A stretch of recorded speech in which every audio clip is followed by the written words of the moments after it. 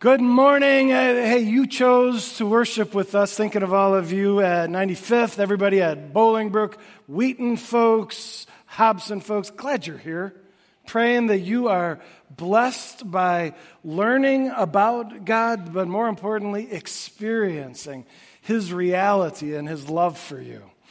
You know, I had a professor back in college who became a mentor in my life and really a friend, and he was the author of many biographies, including this one. This was, maybe you could argue, a little bit of a risk. It was about a feisty New York woman, Jewish, atheistic, actually the American Communist Club. And she was a single mom of 2 little boys, and he found her story endlessly fascinating, and so he wrote her biography.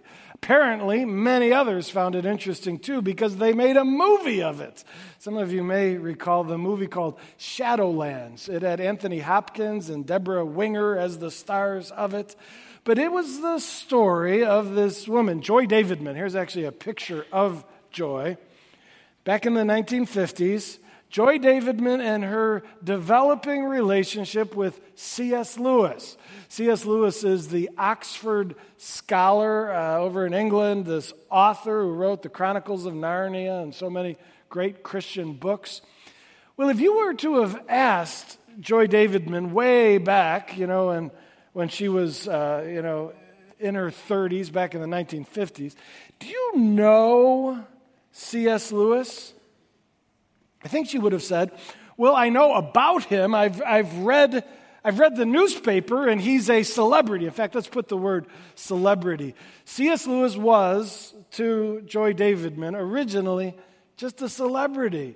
She wasn't interested in him because she was an atheist and he was a Bible-thumping Christian, but he was popular. He was a radio personality. He had a talk radio job, and he wrote so much, and so, of course, she knew of him. But that changed when some friends gave her books of his. At first, she was like, why are you giving me C.S. Lewis books? I'm an atheist. And they were like, well, try him out. And so she did, and to her amazement, she loved it. She found his rational approach to defending his belief intriguing, and she just started devouring everything Lewis wrote. And his writings actually were pivotal in her abandoning her atheism and coming not only to believe in God, but placing faith in Jesus Christ. And so if you were to ask her then, hey, do you know C.S. Lewis? She would have said, well, yeah, he's my favorite author. Let's put the word author here. His writings, his heart expressed in his words have marked my life. Yes, in this way, I know him. Well, that progressed one day when she was talking to some friends about Lewis and one of his books and an argument that he was making, and she had a question about what Lewis meant. And the friend says, well, why don't you ask him? And she's like, what do you mean, ask him? Write a letter. Letters do go over the Atlantic Ocean there, and he may respond. And she's like, he's got millions of readers and fans. There's no way he'd have the time to read my letter, let alone respond to my question. And they said, you got nothing to lose. She's like, they got a good point. I'm going to try it. And so she pulled out a piece of paper, and she wrote to this professor on the other side of the world. And to her amazement, Lewis wrote back. And these two started engaging in robust theological discussion via letter. Turns out Joy Davidman was brilliant, and Lewis found an intellectual peer in this woman. And he loved talking about theology, talking about his books. She had these little boys right around the time that he was writing the Chronicles of Narnia for the first time. And he loved to hear of how the boys were feeling and responding to his books. And so they became pen pals. Let's put that down. I got a stack of letters here just to remind us of this stage of their relationship. If you would have asked Joy Davidman, hey, do you know C.S. Lewis? She would have said, well, as a matter of fact, I do. He and I are friends. I've never met him in face-to-face, but we correspond regularly via our letters. And so, yes, I'd say I know him. Well, that relationship changed even further. I think she started to fall in love with him, even during the letter writing phase. But she had opportunity to go on vacation. Someone was going to be watching her 2 boys. Where do you think she chose to go on vacation? How about England? I hear it's nice this time of year. And so she went to England and surprised C.S. Lewis. He did not know of her. She said, hey, I just happened to be on vacation. I happen to be in Oxford. Might you be interested in doing lunch? And he said, I'd love to. And so they had lunch together, and C.S. Lewis was a guy in his 50s at that time, lifelong bachelor. But he took this younger woman on a tour of the historic, beautiful Oxford University campus. And as they walked and talked and laughed, they were taking the relationship to another level. And they did many more dates, and eventually he proposed. I have a wedding ring here to signify that further stage. And if you were to ask Joy Davidman after she married him, do you know C.S. Lewis? She would say, yeah, he's my husband, for crying out loud. He's the love of my life. He's my daily companion. We share the journey God has given us. Isn't that interesting? That simple question. Do you know him? It could mean so many different things. I want to use that same continuum for you. I want to ask you, do you know God? How would you answer that? You might, as I ask it, say, well, honestly, I would say, well, I know of him. I mean, he's a celebrity, for crying out loud. You know, he's the creator of the world. I'm at church. You know, people talk about him. Is that what you mean? Do I know him? Others would say, oh, I know him more than know of him. He's my favorite author. I read his book. I've read his book. Not all of it, but I've read much of his Bible, his book. I've heard preachers speak on his book, and his truth revealed in his book has impacted my life. I know something of what he's like through what I've read and learned. So I'd like to say, yeah, I know him. Others would say, no, it's more than that for me. I'd call God my friend. In fact, God and I correspond, communicate regularly. He speaks to me through the Bible. I realize when I read the Bible, it's not just to a vast sea of humanity. He speaks to me personally through his book. And I speak to him through prayer. And I feel like I can call him a friend because we regularly correspond. Others would go even further. You want to know if I know God? He's the love of my life. He's everything to me. He is my daily companion, my first thought in the morning, my last thought at night. He is my life. Interesting. Friends, it's this topic that I want to study with you. The knowledge of God. That's what today's message is called, the knowledge of God. What does it mean to know God? As it turns out, this is an extremely important biblical question. And Hosea the prophet is going to help us. We're in our 4th week in this series on the prophet Hosea. And what we find is that we have been progressing through his life. His life and his message were kind of joined together. Hosea's life was tragic. He married this woman, Gomer, who he adored, but she cheated on him, ran off with other lovers. And God said, it hurts, doesn't it, Hosea? Now you know how I feel because my people, Israel, have chased after other lovers and abandoned devotion to me. And Hosea's broken marriage and his words proclaimed and revealed the heart of God. Now, we have been looking at his life. Now, as we get further into the book of Hosea, we're going to turn more to his words, his prophetic statements as God gave him words to share.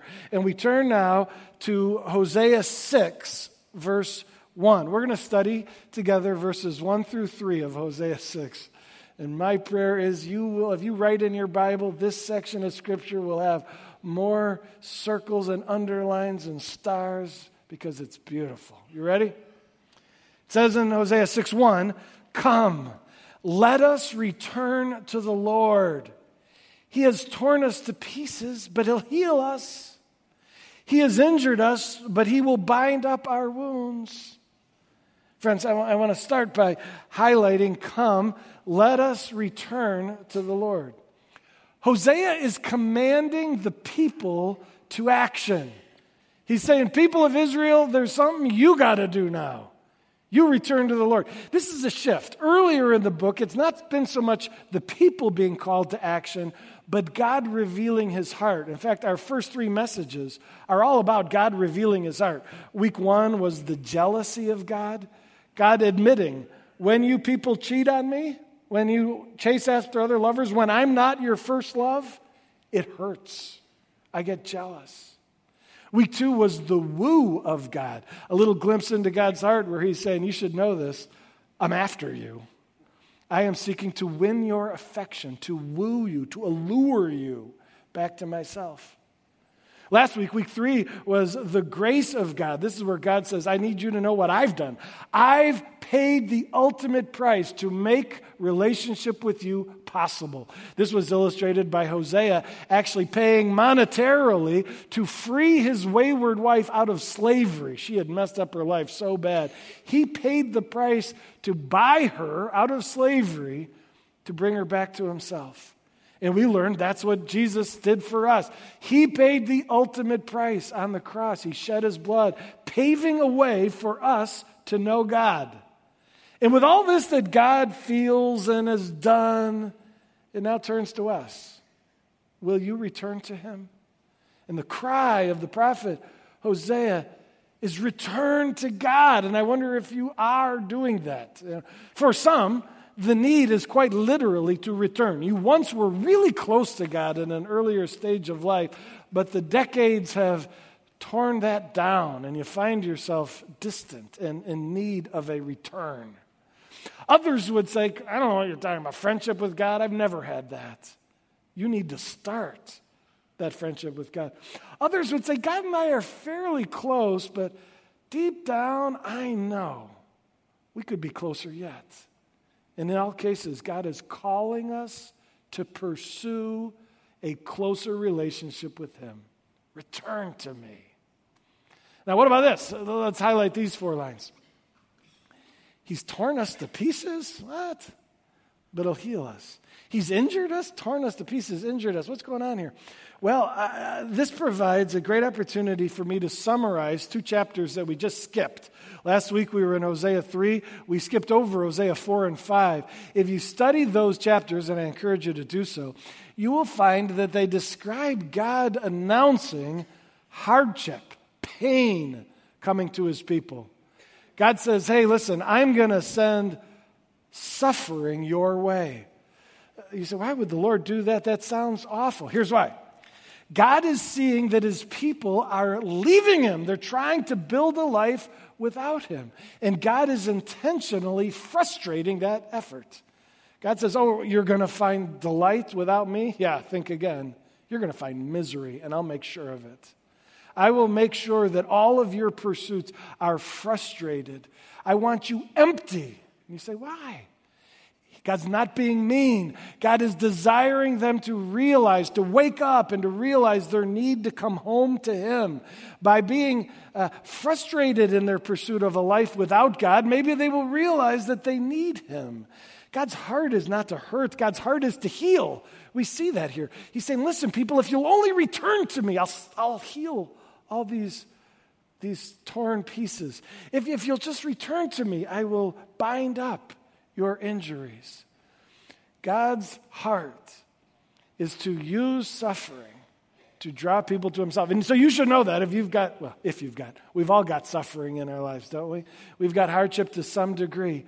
And I'm not saying that God sends all suffering into our lives. I don't believe that. Some of it he does.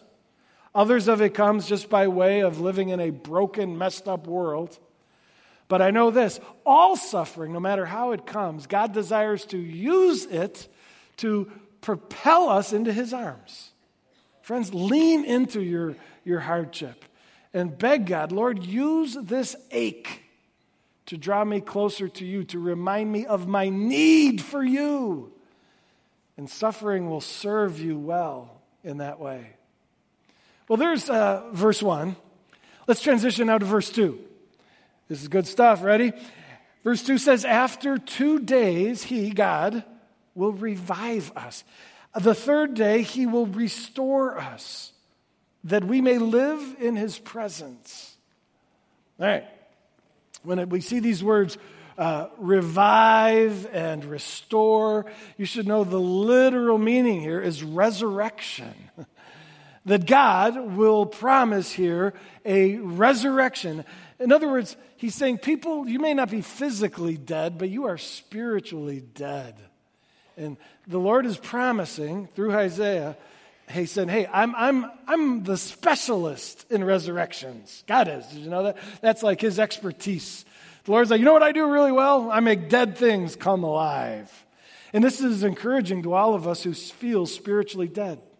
You know, if you look at your spiritual life and you're just like, you know what, forget it. There's no hope for me. It's a mess. Got good news. No matter how bad, how dead it is, know this. God specializes in your type. He brings dead things to life again. And this 2 or 3 days, this is a reference to it being near. God saying, if you'll return to me, I'm telling you, soon and very soon, I can bring new life once again. Well, I wonder, when I say God is an expert in resurrections, and this promise of a resurrection on the third day, does that make you think of somebody? You know, the greatest of God's resurrections is Jesus Christ on the third day. And though Hosea had no idea, the Lord speaking through Hosea was throwing out just a little taste of his greatest resurrection that was to come. And that's the resurrection of Jesus Christ. And because of Christ's resurrection, we are promised a resurrection as well. So, to the spiritually dead among us, good news. God brings resurrections. And you say, well, what is it like to come alive to God? Well, look at this last phrase here. Let's highlight this. That we may live in his presence. Isn't that an amazing statement? You know what God's vision for you is? That you would live in his presence. Maybe you've tasted his presence once or twice. You know, you've had a moment where you realized, wow, God is here. I can feel him. I sense him. I can sense his love, maybe. And you're like, oh, I've had a few moments where I've tasted it. Well, that's nice, but that's not what this is talking about. We're talking about living in his presence, where every day, 24/7, you have this perpetual awareness of God's reality and proximity in your life. Where in the morning, you're like, hey, good morning, Lord. Let's do this day together. Lead me, guide me, empower me, love me. And each day you find yourself enjoying it because your constant companion is the Lord. Living in his presence is his vision for us. All right, verse 3. Verse 3 continues. Oh man, this is a really good one. You ready? Let us acknowledge the Lord. Let us press on to acknowledge him. As surely as the sun rises, he will appear. And he will come to us like the winter rains, like the spring rains that water the earth. All right. I want to highlight this first line. Let us acknowledge the Lord. I normally love the NIV. The NIV is the New International Version. That's the version, the translation of the Bible that we have in our seatbacks and that I preach from. But I don't like their translation of this word, acknowledge. Most translations translate the Hebrew word know. Let us know the Lord. Both are fair. I think know is much better. The problem I have with acknowledge is it could sound like a token thing. You know, like when I come home from work someday, my son will be on a video game, and my wife will say, Jake, your dad is home. Jake, acknowledge your father. And Jake will say, hi, Dad. Hi, Jake. Is that all God's looking for, is for us to say, oh, yeah, hi, God. You know, no, it's more than just mere acknowledgement. It really means to know him. In fact, confession here. In my Bible, I have got a little slash through the AC and through the LEDGE to highlight the word know, because I think that conveys the original better. Let us know the Lord. And that brings us back to our question we started with. What does it mean to know the Lord? Remember, I asked, do you know God? Do you mean, do I know of Him? Because, I know. No. When we're seeking to understand the biblical understanding of know, it is not just knowing of Him. Friends, knowledge to the Hebrew was deep knowledge. In fact, in seminary, I had Hebraic epistemology. And that's, throw that around with friends and family. Yeah, we learned about Hebraic epistemology at church today. How about your church? Yeah, but what does that mean? Epistemology is the science or the pursuit of knowing something, the theory of knowledge. And Hebraic means how the Hebrew understood knowledge. And yes, to a Hebrew, to know something meant to experience it. Head knowledge about something wasn't enough. You had to encounter that thing to say, I know it. Like, if you were to say, I know snow skiing because I've read 3 books about snow skiing, the Hebrew would say, don't bother, you don't know snow skiing until you put on the skis and get on the mountain and take off and feel the wind. Then you know it. And similarly, when we're challenged to know God, this is not knowing about Him.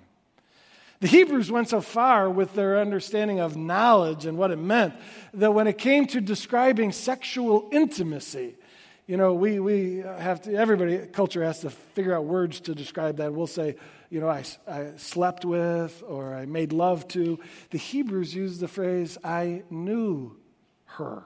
In fact, in Genesis chapter 4, verse 1, it says, in the King James Version, it says, and Adam knew his wife Eve, and she became pregnant. I mean, that just shows you that knowledge meant connection, relational connection at the deepest of levels. And sure enough, in the book of Hosea, do you know, 15 times in this one book, we are challenged to know God. Know Him. Do you know Him at the deepest of levels? Friends, we are expected to have an experiential knowledge of God. Though He's invisible, I know that. And though He's inaudible, you can't hear Him audibly. God is knowable. The great promise of the Christian faith is that Jesus has died to make reconnection with God possible. And yes, we can know God. Look at this next phrase. It's going to take pressing on in that goal. Look at that. Let us press on to ignite. Again, I put in through the AC and the LEDG. Let us press on to know Him. Press on means to pursue, to take active steps in pursuit of a goal. Do you remember what our first of our 4 priorities are? Pursue Him daily. Our 4 priorities. We've always said, and we'll continue to say here at the Compass Church, that if you really want to grow spiritually, you've got to do 4 things. You've got to pursue, connect, serve, reach. Pursue, connect, serve, reach. And pursue is pursue Him every day in Bible study and prayer. Set aside a little bit of time to connect with God in Bible reading, study, and prayer. And that is how you press on to know Him. And so, friends, I just want to ask you, is there tangible evidence of your pursuit of building a friendship with God?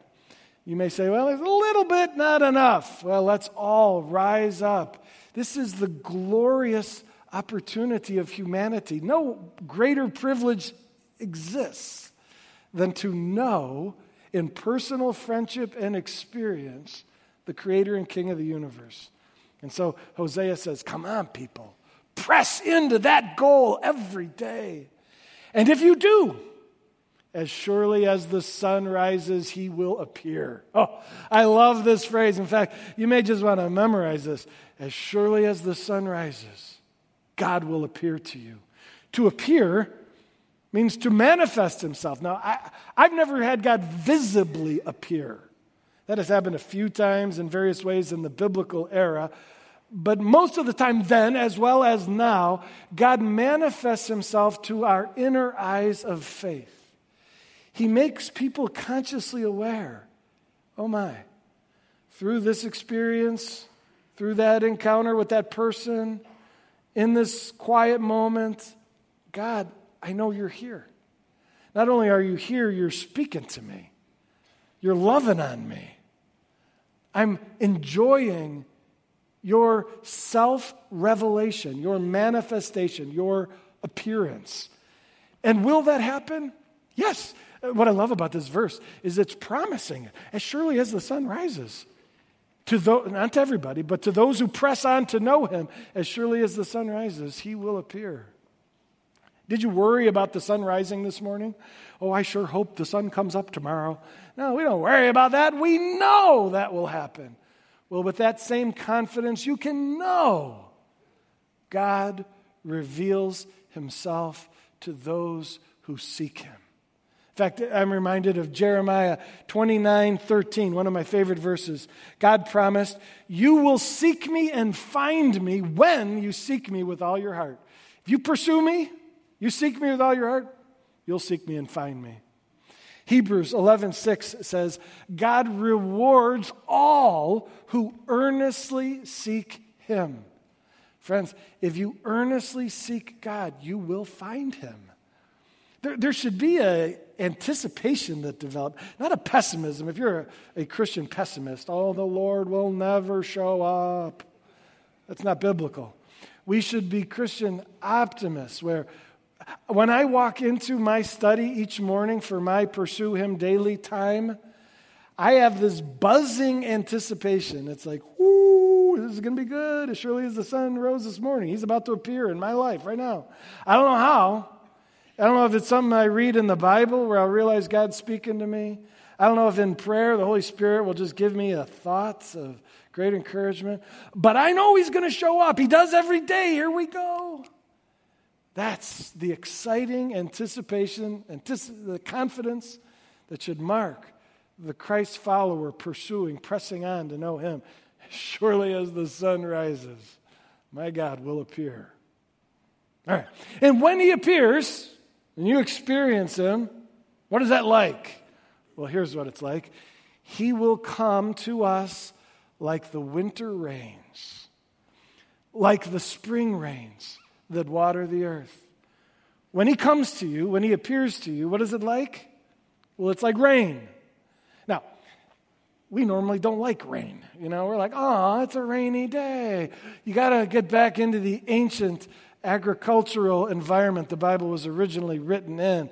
Rain was awesome. In fact, they couldn't wait for the winter rains and the spring rains. There were 2 rainy seasons in Israel, still are today, and 2 dry seasons. And those dry seasons were marked by the fields being dead and no crops to eat. It was a hard time. But when the winter or autumn rain came, and when the spring rain came, they both followed long seasons of drought. And man, the people rejoiced in those rains. Have you ever seen pictures of farmers standing in the rain, just bursting with a smile on their face? That's you experiencing God. When he comes to you, when he appears to you, you bask in the shower of his love. You drink deep his friendship.